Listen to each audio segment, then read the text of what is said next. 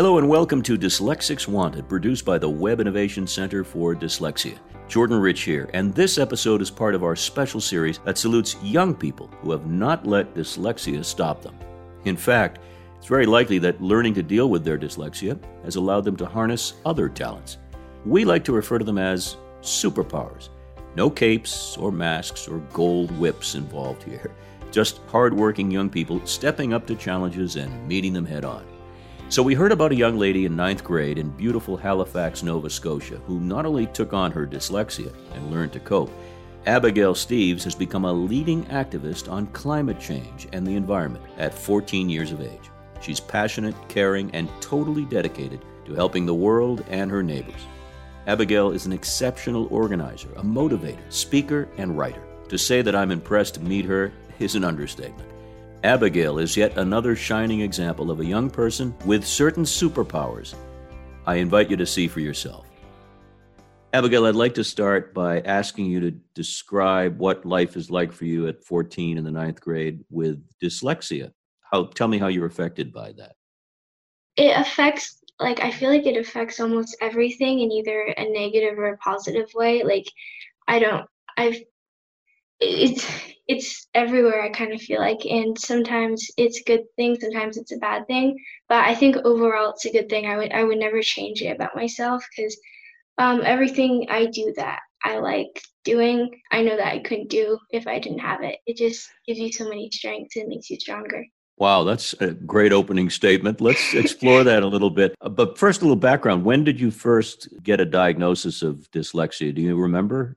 A year ago. Oh, so it's very, very recently then. Yeah, very recent. So up until the time you found out what was happening, were you struggling in school? Did you have a lot of upset over not being able to keep up, or how did it affect you?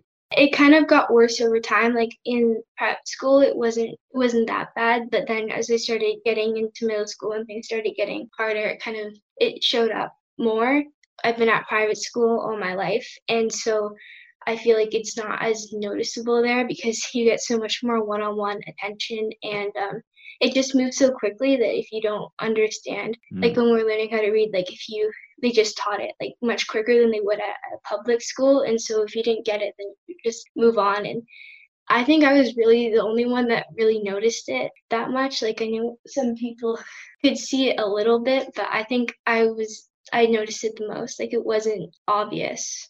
Was it difficulty in sort of keeping up with reading assignments, or did it have anything to do with your writing? How can you describe it? Yeah, it's mostly reading. The words get blurry and move around, which is the worst part of it, I think. But I had math a little bit. It takes me much longer to do multiplication facts than algebra, which is kind of weird. But yeah, I have trouble with the basics of math, but I understand complex stuff.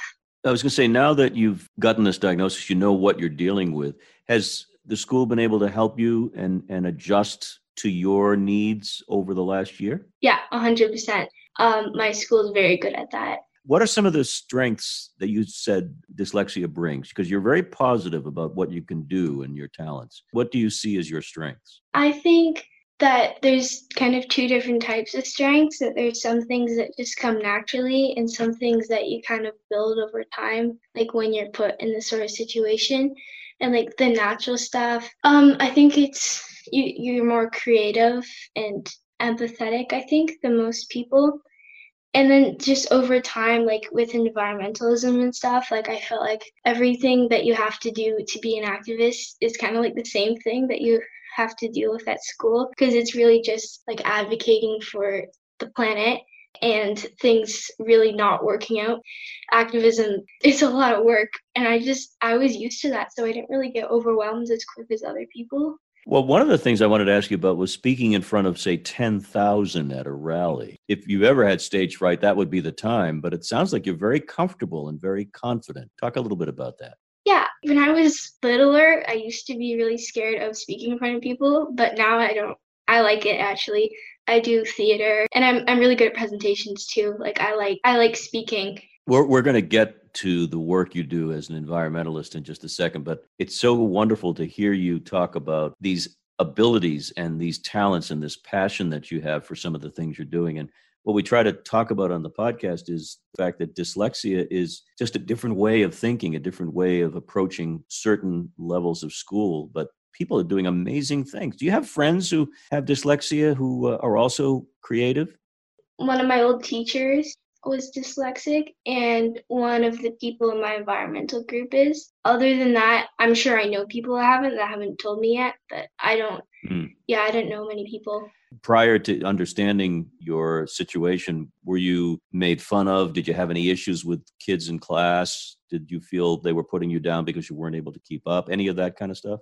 Nothing severe, but like little things that people had said that kind of that they didn't mean to be offensive kind of were, just like if they don't know much about it, it's just they could say something that could be interpreted the wrong. Like I don't think that they realized that it's offensive. What would you like to tell the world, in a sense, about your life and how it relates to dyslexia? What would you like people to know if you could leave them with one piece of advice? That it's not a bad thing. And I think it has to be normalized. I think people need to talk about it more because it's so common, and I haven't heard anybody really talk about it in front of me.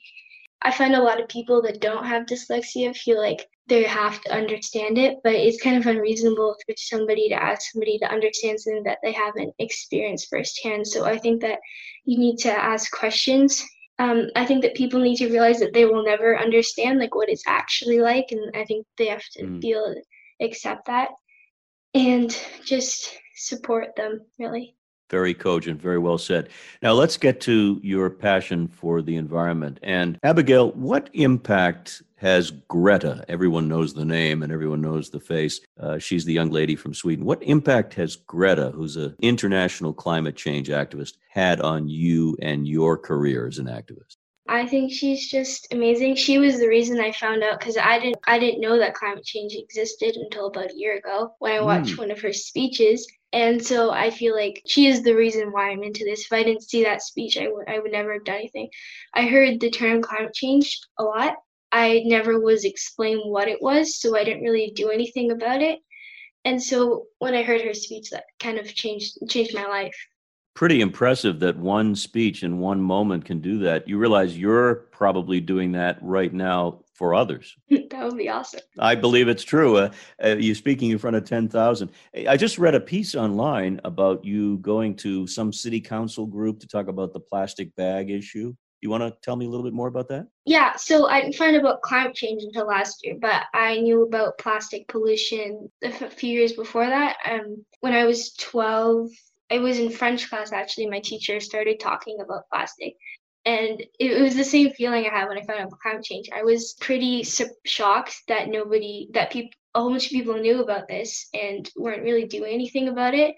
And that kind of made me angry. And I just I knew I had to do something about it. And so I talked to my friends and my family about it. And then somebody suggested that I go talk to the politicians. And so I did that when I was 12.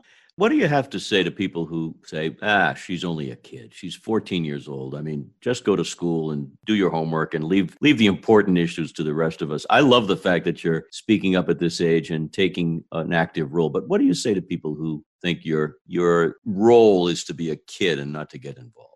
Well, I think my role is to be a kid too. I don't think that teenagers should be having to strike and speak and stuff. I think that that's not really something we should do. But I don't think I really had a choice. I love being an activist. I love doing all this stuff, but I shouldn't have to be when I'm 14. I don't have any regrets. I obviously love this, but it's just I should be doing other things. And so I think that they're right. But I don't have a choice because the other option would just be sit and watch all these horrible things happen to the planet, which will be my kids' world. And that's not really an option for me to sit and watch that. You have a very sophisticated and mature approach to life in the world. Going out on a limb here and guessing that your parents, your family, they must be the kind of people who care about others and care about the community you live in. Talk a little bit about the influence of your mom and dad and siblings and so forth. What kind of influence do they have on you? Yeah, they're very supportive and they come up with, like, if I'm trying to come up, because I think one of the hardest things about activism is this like awkward stage where you're like, okay, I need to do something, but then you don't know what to do yet. And so I think they've been really supportive of like trying to help me like find ways to help coming up with ideas. I think what's really impressive from point of view of having dyslexia is the fact that you're not only an activist, but as you said, there's a lot of organization and there's a lot of follow-up work. Just give me an example of the kinds of things you're doing when you're not speaking in front of people. You must be doing a lot of background work. Yeah, it's a lot of background work. A lot of people say that you're just like being an activist to get attention, but like getting attention is like 1% of it. It's a lot of writing speeches and dealing with people a lot because I run an environmental group and that's a lot of work. I just, helping people, organizing events, all that stuff. But I feel like dyslexia is more of a way of thinking differently than like it's stopping you from doing anything. So if I have control over how I do something, then I can do fine. Like it's different than doing like schoolwork. But it's, if not equally as important, perhaps more important because you're trying to save the planet. Yeah, it's really important. It's a lot of pressure too. What do you see as your future, let's say, with college a couple of years away, perhaps? Do you think you'll make environmentalism a career at some point? Yeah, I hope so. As of right now, I want to work for the government in some sort of environmental way. It would be really cool to be like an MP or a city councilor, but I don't know if I could do that. But that would be like the dream. I want to work for the government and to like make the city more environmentally friendly when I'm older. Well, it's a beautiful city that you live in. A lot of folks from where I live on the East Coast love to vacation up there. And it's nice to know you're doing your part to keep skies, the waters, and the climate clean. That's really terrific.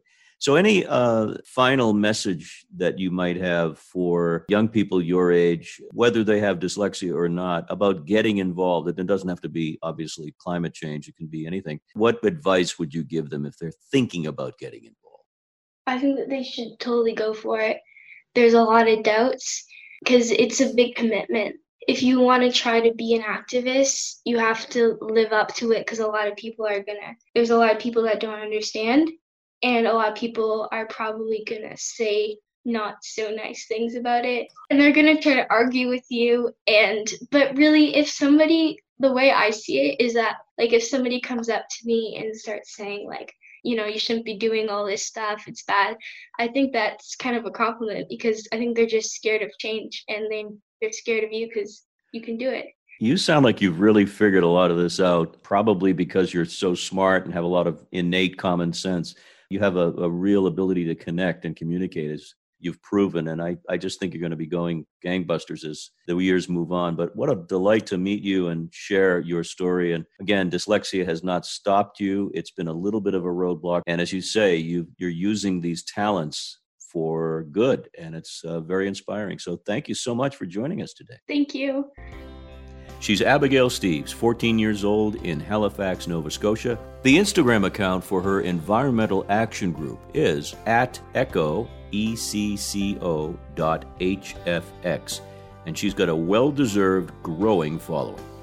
Thank you for listening to Dyslexics Wanted, produced by the Webb Innovation Center for Dyslexia.